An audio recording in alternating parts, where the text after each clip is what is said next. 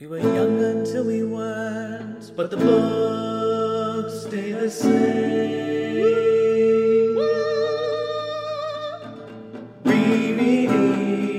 Rereading our favorite books. I think I would have enjoyed Puddleglum more if I felt like our other characters had more character and balanced him better. Yes. I was so sad and disappointed because I thought, well, one, we had gone on about how much we love Eustace. And I actually thought Eustace started this book quite strong. We see that he's really been trying to maintain his new whatever, like now that he's back in the real world. And there's a line that calls back to the first line of Voyage of the Dawn Treader where within the first couple of pages it says that his name, unfortunately, was Eustace Scrub, but he wasn't a bad sort. And so, like, that calls back to the first line of Voyage of the Dawn Treader, where it's like, his name was Eustace Clarence Scrub, and he almost deserved it. So, in the beginning, it's nice because he's trying to comfort Jill, but he's kind of mucking it up because he hasn't quite figured things out yet. And I thought, them asking to go to Narnia, which, again, I think this is, like, the first time the kids have actively tried to go, have called on Aslan to try and go to Narnia. So I was like, interesting. I was really into it. And then the scene with the cliff where like Jill accidentally almost murders him, I thought was really cool. You are dark. And I kind of like it. But then they just, after that, I felt like both of them kind of devolved into stock kid characters where they bicker a decent amount, but like are ultimately good-hearted. But I didn't feel like either of them after that had any real distinguishing characteristics. Like they didn't feel distinct necessarily from each other or from other Chronicles of Narnia protagonists, and I was really, really disappointed because Eustace has so much potential, and I mean, like, Jill obviously also has potential, but we, like, just meet her, and then she pretty much isn't anything different.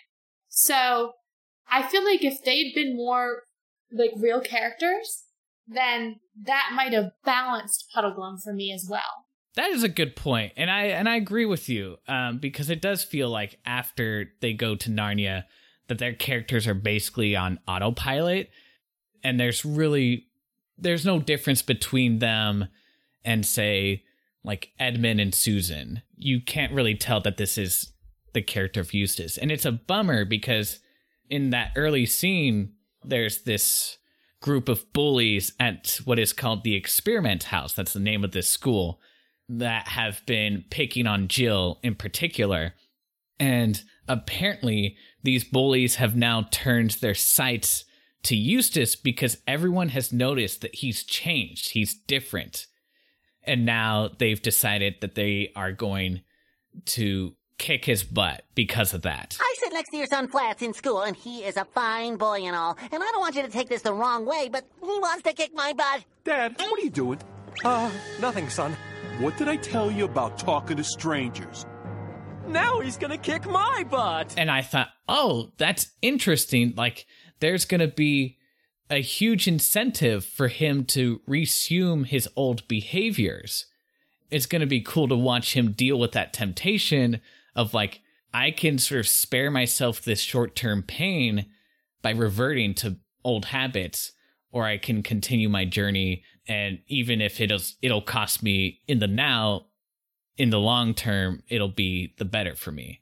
But we don't see that, and I think that's purely because they managed to escape to Narnia, where there is no outside force antagonizing Eustace in regards to his behavior, which, I don't know, maybe something more could have been done with the witch in this story, where she could have somehow alluded to that or somehow pressed him on that intentionally or otherwise, and just done something with it. Because, yeah, there really isn't anything here that expands on his character from the Voyage of the Dawn Treader. It's sad. And I'm trying to think of something that, like, I mean, I think that the big distinguishing thing is that, like, sometimes it seems like these books, like the adventures, are written specifically for the characters that are in them. Like, we talked about how in Voyaging the Dawnfinder, there kind of is an island for each of the characters that is, like, their island. And, like, Magician's Nephew. Diggory is, like, directly connected to or invested in what happens to him. It plays into his concerns and worries and flaws. This doesn't seem to play into either Jill or Eustace's personalities or flaws or anything at all. Like, there are ways maybe it could have been done, but, like, I truly have no idea who Jill is as a human being. So there's not much I can do with her. And as for Eustace, yeah, maybe if they had spent more time with the Green Lady and maybe she kind of pampered him or treated him in a way reminiscent of how his parents had treated him, and he started falling into bad habits. Oh, that would have been good. And that could have been part of her sort of, like, seduction process of him. But it really does feel like, as kind of cool as I think this narrative is, I think it's one of the more interesting, like, just from a straight up, like, plot perspective, kind of cool. There's, like, an enchanted prince. He's got a, like, whole 12 Dancing Princesses sort of vibe going on. And I love that, but, like, it doesn't have any real... I mean, Puddleglum is the character who has sort of the best arc and is the most seemingly connected to this whole thing. So, as you pointed out, like, his kind of life, whatever, directly plays into, like, how they should have approached this entire scenario. So, I do think it's interesting that there's just kind of a complete disconnect between the other two characters and the story they're in.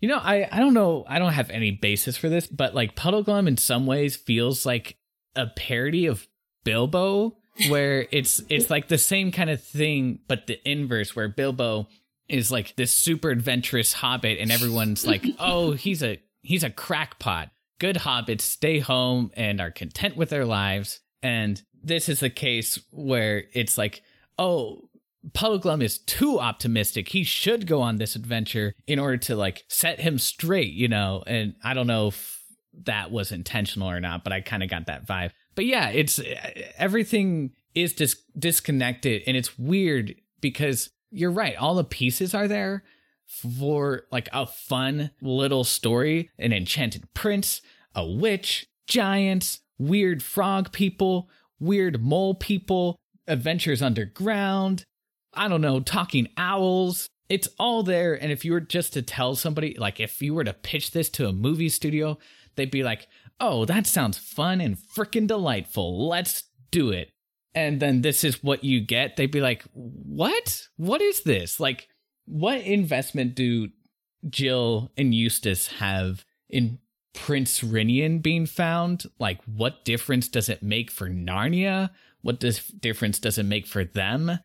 And the long and short of it is that it doesn't. There's no payoff to, like, rescuing Rinian in any real sort of satisfying way. There's no payoff for Jill and Eustace really beating up their bullies. Doesn't really change them as characters. And, like, the moments that are supposed to be payoffs, like, throughout this book, and a thing that delighted me, they refer to each other by their last names, so Scrub and Pole. Like, there's a payoff at the end where they think they're about to die, and this is a thing they apparently do in the Chronicles of Narnia all the time, where when characters think they're about to die, they shake hands, which feels very British. So, but in this moment, they shake hands, then they refer to each other by their first names. And the narrative tells us explicitly this is the first time in this story that they've done that. And it's supposed to, I guess, to feel like this moment of growth. I guess that is basically the extent of growth that happens in this story. And it is so, that's it? Yeah, actually, you know what? That should have been, like, their characters, is that, like, Jill is constantly, like, she's been bullied this whole time. Eustace was sucking up to the bullies. The whole thing should have been Jill constantly reminding Eustace of, like, what he did, and Eustace being like, I'm trying to do better. And, like, yeah, the end then could have been her being like, actually, you're not so bad. We're friends now. Morgan, You are a creative genius. You should have written the Chronicles of Narnia. You would have done these books so much more justice. You are better than the rest of us. If no one's told you yet you're a genius and an artist, let me be the first. It is really remarkable, and maybe this is more of a discussion for the end of the series, but it is remarkable just how mediocre these books generally are. This might be the most mediocre book of them all. Even with Puddleglum, it's just like everything just feels so much on autopilot that you just kind of don't care that things happen. Like, you know, things are going to work out, and when they do, it's more like, well, I expected that, rather than like a sense of there's no sense of triumph, you know. I don't know. Yeah, I mean, I think it's a big letdown. I know you complained a lot about the pacing in Prince Caspian. I actually have a bigger problem with the pacing in this book. Yes. Because there's there's the beginning, which is, I think, a really great setup. I will say, I think the beginning is probably actually like the strongest part of this book, because I think, yeah, the beginning's a good setup. Like, I agree, yeah. I was intrigued. But then they do a lot of traveling. And we've previously established that while traveling scenes can be well done in the Chronicles of Narnia, normally only if they're kept relatively brief. These scenes are not kept relatively brief. 5 hours later. 3 days later.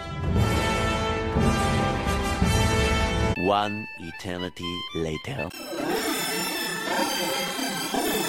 And then really there's the giant city, and then they go underground and like have the climax of the book 60 to 70 pages before it ends.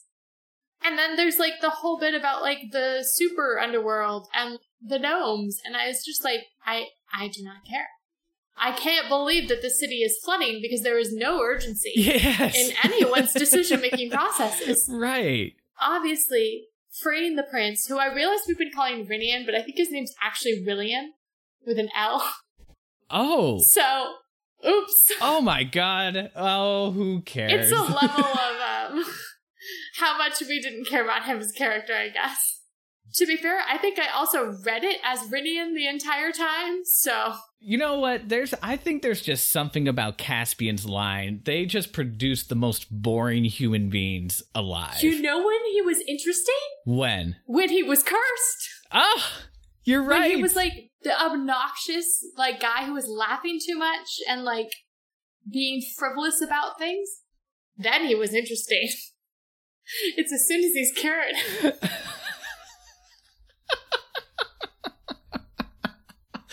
It's you almost feel compelled to like go back to bit. Actually, can you actually sit back in the chair, because you were better before? Yeah. I know it sucks for you, but I liked you better before. Yeah, the sort of like mania of him when he's enchanted, I found really entertaining. I think I wrote in a note that said Hamlet ! I'm not sure entirely why. I'm trying to figure out, because apparently I didn't write down the page number because I'm an idiot. But, like, I do think he's acting a little bit like Hamlet when he's, like, manic. That vibe was there and strong, and I am in love with Hamlet because I have no taste. So I was enjoying that. Yeah. I mean, it would make sense that you love Hamlet given your love for Lion King. Oh, my God. Shut up. Every time Hamlet or Lion King's brought up, I'm going to be mentioning it. But I think you're right. The pacing, it's so weird where there's just like no sense of urgency in the last 50 pages. At least Prince Caspian had a final battle happen within the last 30 pages. At this point, when the witch is killed in her snake form, they cut off her head, and it happens in like a page. The battle is over in a page. And I thought, oh, this is way too easy. Like, there's going to be something else. Like, she's going to come back or somehow reattach her head, or there's going to be something. It can't be over. You foolish whelp, do you think you can defeat me? I'm invincible! That's a long name. Can I call you Envy for short? But it is over, and that's it. And you hear nothing more about the Green Lady. Something I found interesting reading around about this. Well, I don't know if interesting is the right word, but reading around about this book, there's a lot of fan theories that the Green Lady is actually the White Witch come back to life. And let me first just say that is not supported in the text at all. If anything, what I've noticed is that when you see these sort of like half-baked fan theories that come about from stories, it's because the story itself is so boring that fans of the books have to come in and actually try to make it interesting. Like, all we know about this witch lady is that she wants to take over Narnia. Well, we don't know why. Go ahead. I was going to say, the other thing we know, and I'm guessing this is what people are getting that theory from, is that we're told multiple times that she is, quote, the same type as the White Witch. What that means? Who knows? Yeah. I mean, I think probably at least a better fan theory would be that she's somehow Jadis's daughter or something. Yeah. That at least might have some kind of something. But yeah, we have no idea where this woman came from, how she got her powers, etc. Who she is, why she wants what she wants, what she's going to do with Narnia when she rules it. What's that all about? Does she want revenge for the White Witch? What? How? Why?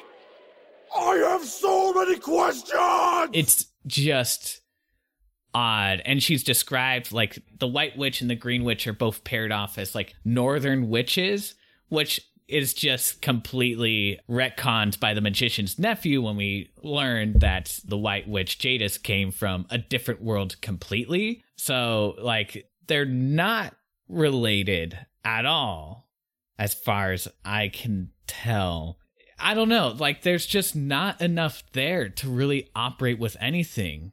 And when your primary villain is just the most stockiest of stock characters, that is going to inflect on everything else in the story. Like, a good villain is a villain that in some fashion challenges the identity, some big part of the identity of the heroes. Like, the Joker isn't interesting because he comes up with these half-cocked schemes to steal the mobster's money. He's interesting because he's basically an inverse of Batman, and he's constantly challenging the principles of Batman and forcing Batman to reckon with himself, or at least for us as readers to reckon with what it means to be Batman. The Green Lady does not force us to reckon with what it means to be Prince Rillian, or Rinian, whatever his name actually is. It does not reckon with Eustace's character, Jill's character. We don't get anything out of her other than that she randomly can turn into a snake, she randomly bit Star Lady and killed her, and she randomly enchanted Prince Rillian for this extremely convoluted scheme to take over Narnia. Do you want to say that again? You know what? It's fine. For reasons unknown to us. Which, like, really? She could have just married him? Yes! That's all she had to do. Marry him. It's... Yeah. Just going back for 1 second, I found out why I wrote down Hamlet. It's because the word Hamlet is literally in the text. We are told that Rillian is dressed in black and altogether looked a little bit like Hamlet. That's why I made the note. But yeah, no, I mean, her plan makes no sense. She as a character makes no sense, which is unfortunate because I think a lady who can turn into a snake and is scheming to get the throne could have been real interesting. Like, how cool would that have been to, like, you know, we find out she invaded the Underland and ensorcelled all of them, right? So, like, she's not originally from there, but it kind of would have been cooler if she was from, like, Underland and had some sort of scheme about that, or, like, if this was a long-running thing, or if she just happened to capture Rillian, or I don't know.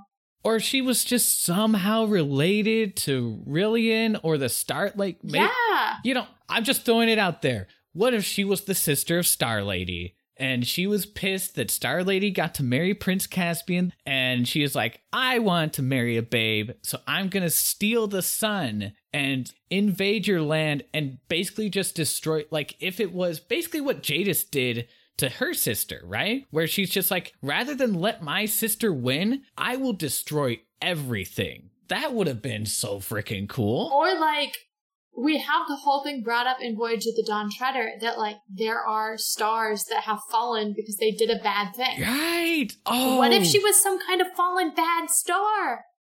Oh my God. Us talking for a couple hours, we thought of better ideas. No wonder J.R.R. Tolkien hated his books. God.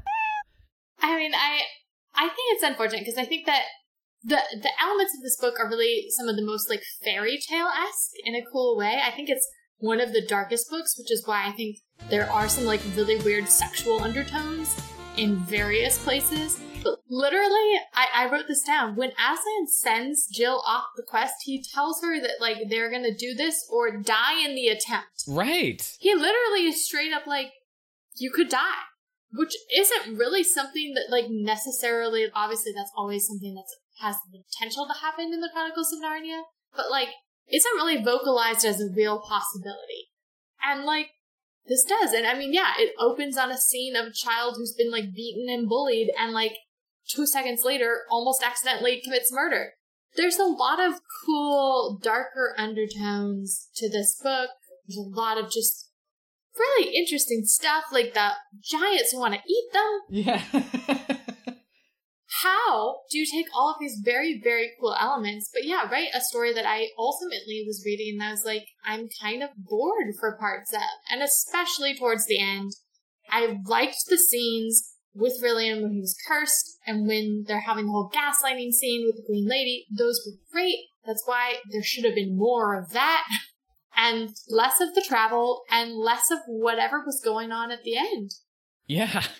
There's a moment near the end where my interest was piqued because they meet Caspian, right, when he's dead in Aslan's country. And Eustace, for a second, is kind of freaking out because it's like, oh, is Caspian a zombie? Is Caspian a ghost?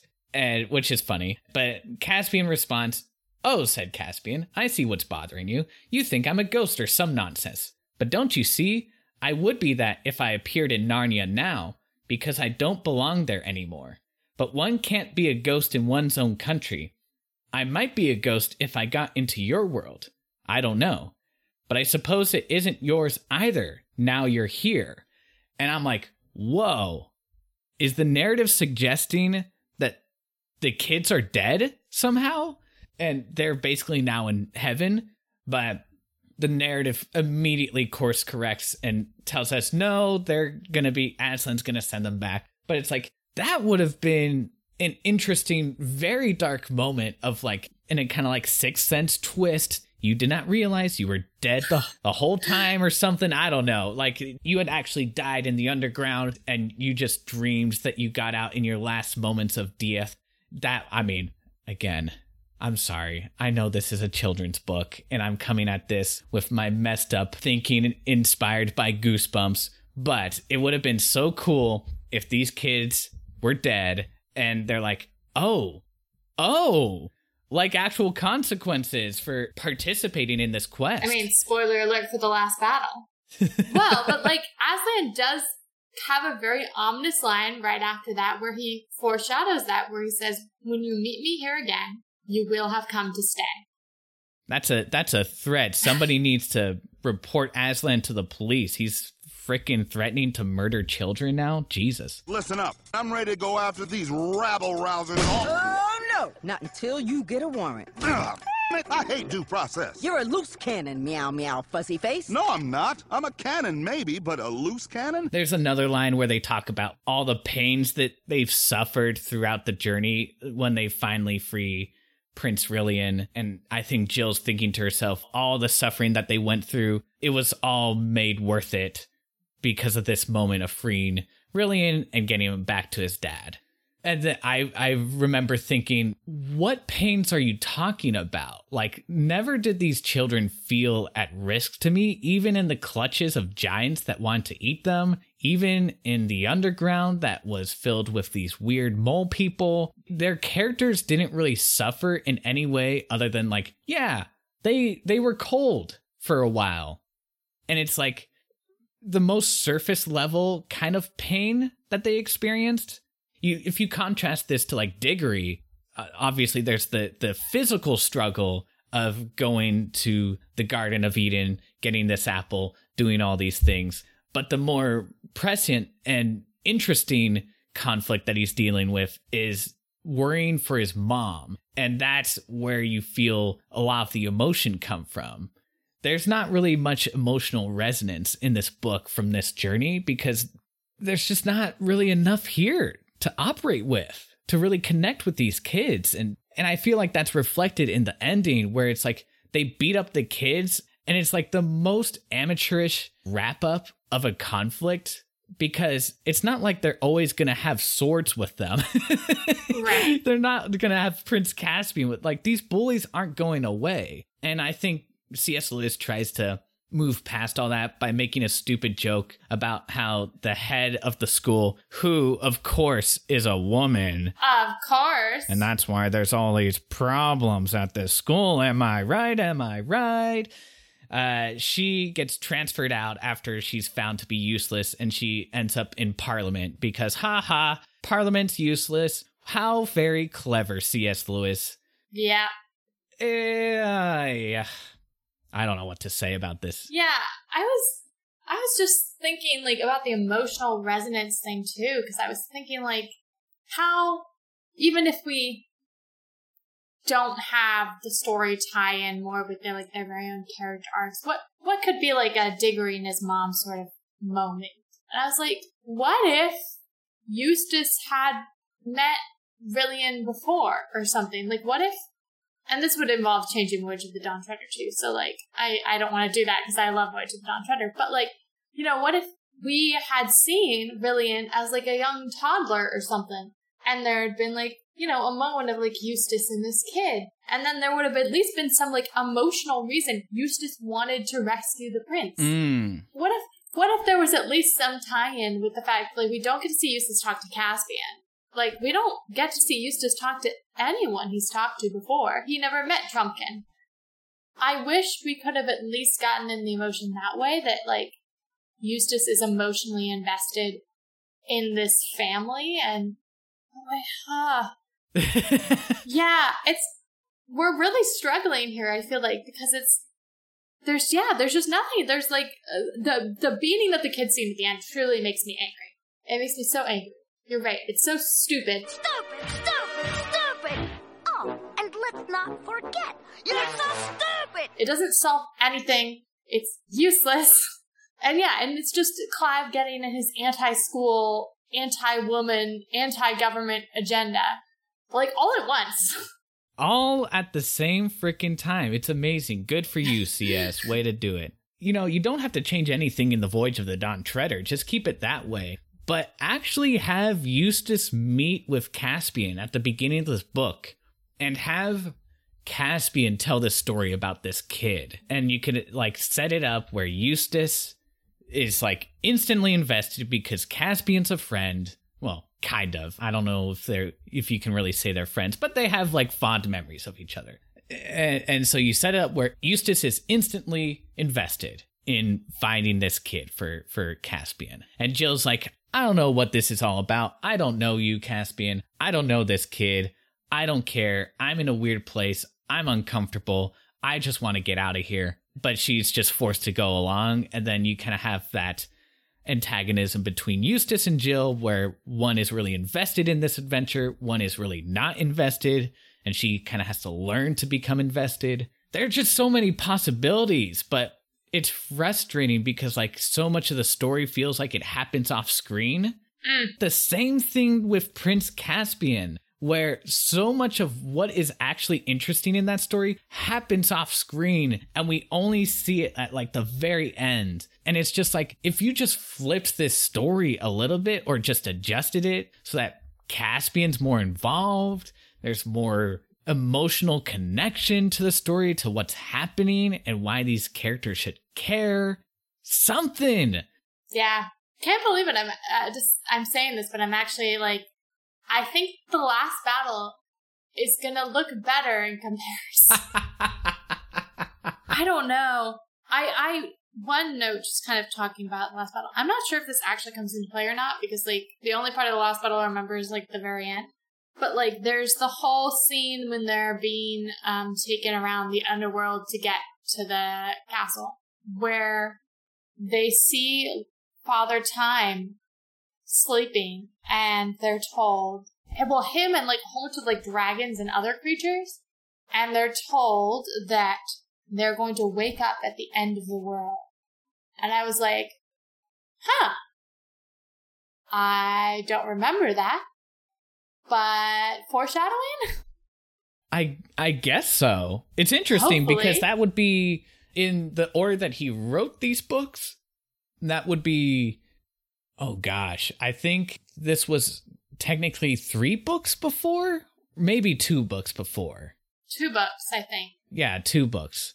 So yeah, I guess he had an idea that last battle was how he's going to end things. So, or maybe not. Maybe he just wrote that because he thought it would be a fun thing. And then he's like, oh, it's the J.K. Rowling method of writing stories where you introduce an element, you go back, you realize, oh, actually, I can use that thing for this part of the story.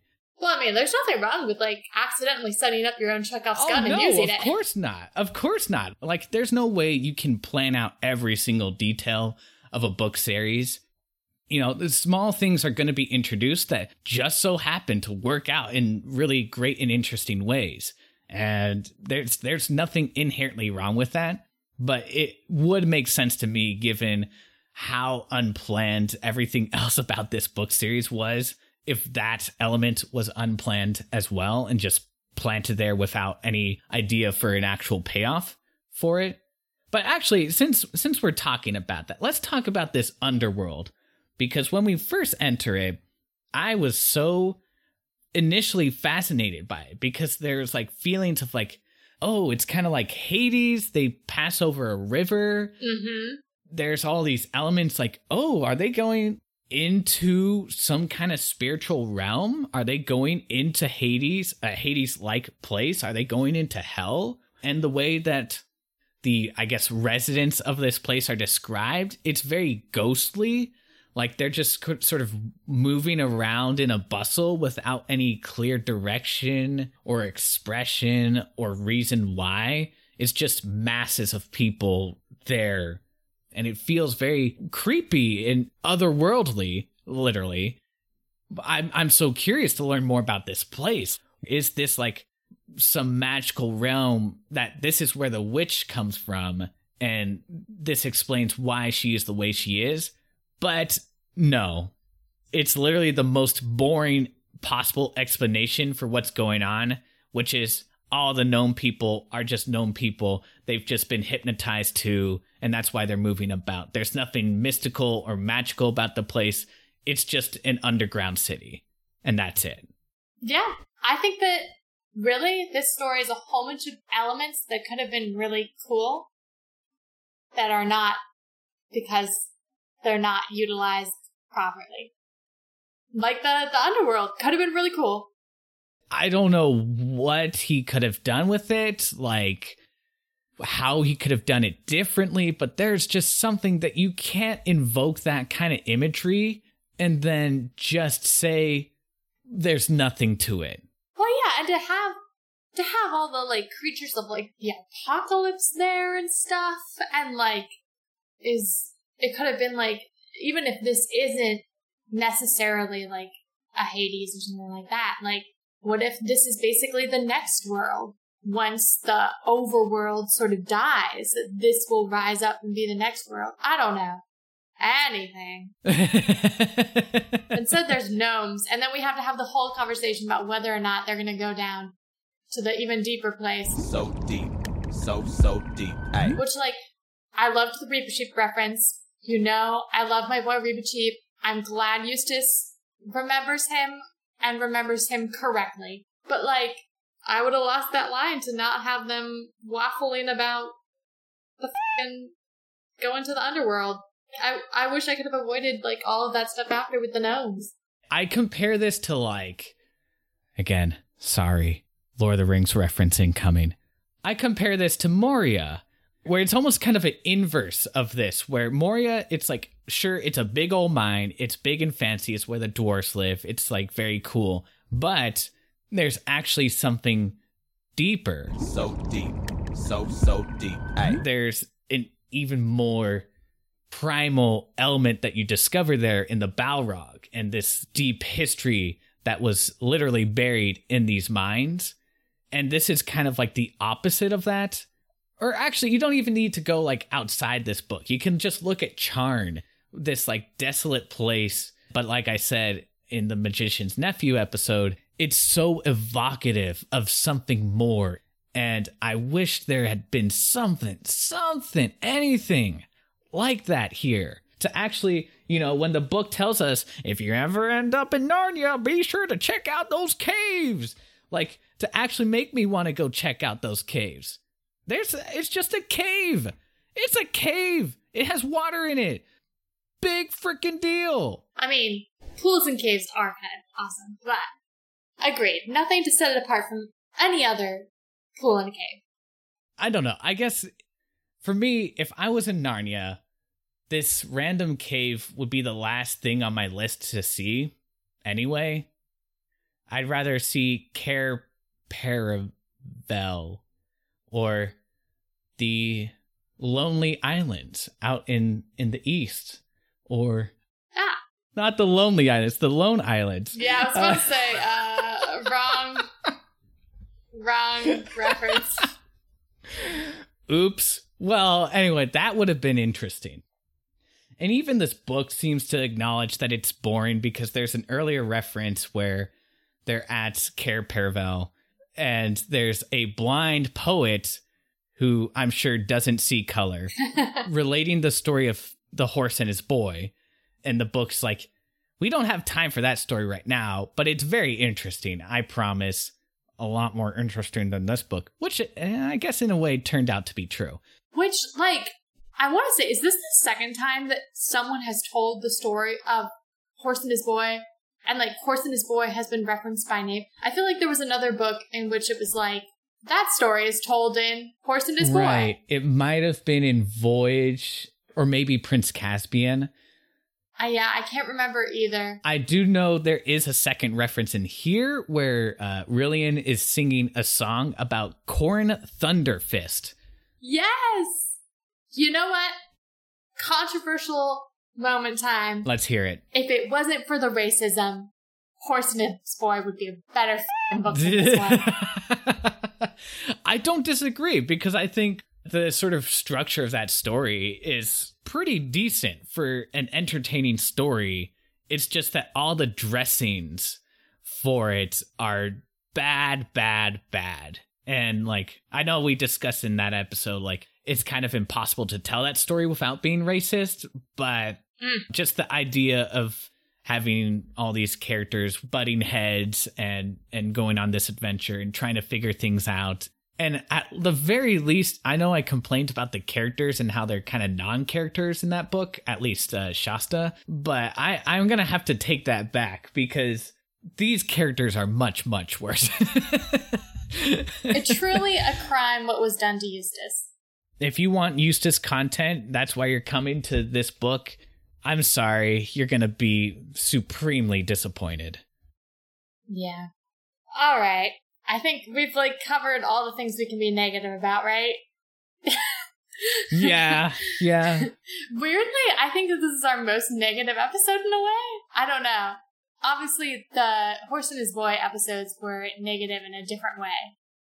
I think it's just, because it's more, like, instead of being, like, deeply bad because of its extremely problematic content, it's, like, has a lot of stuff that could have been cool, but is ultimately pretty boring and mediocre.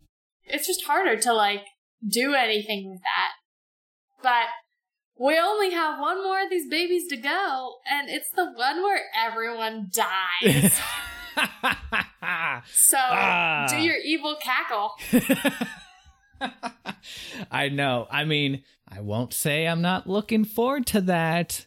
And we're finally going to get to talk about the lipstick. Oh, so exciting. Well, I mean, do we want to close this by, like, trying to find some positives about this book?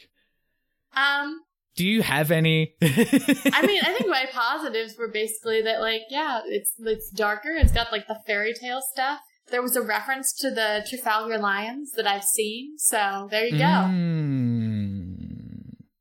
Okay. Yeah. Like I said, I love Puddleglum so freaking much. I am torn because he alone was enough to make this book worthwhile to read. And if I could just have, like, just take his lines and read that as a story, that'd be great. But I don't know if I can recommend this book based off of that alone. Now, you know what?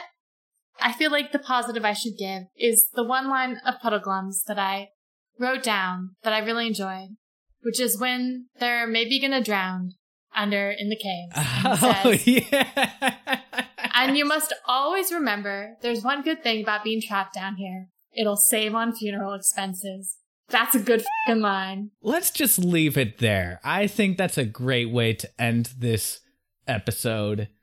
Next time, I guess it's the last battle. We'll see how that lives up to our memories because, oh boy, not fond at all. But it is the end of Chronicles of Narnia. It will be the end of a journey. And thank God for that. So, until next time, hasta la vista.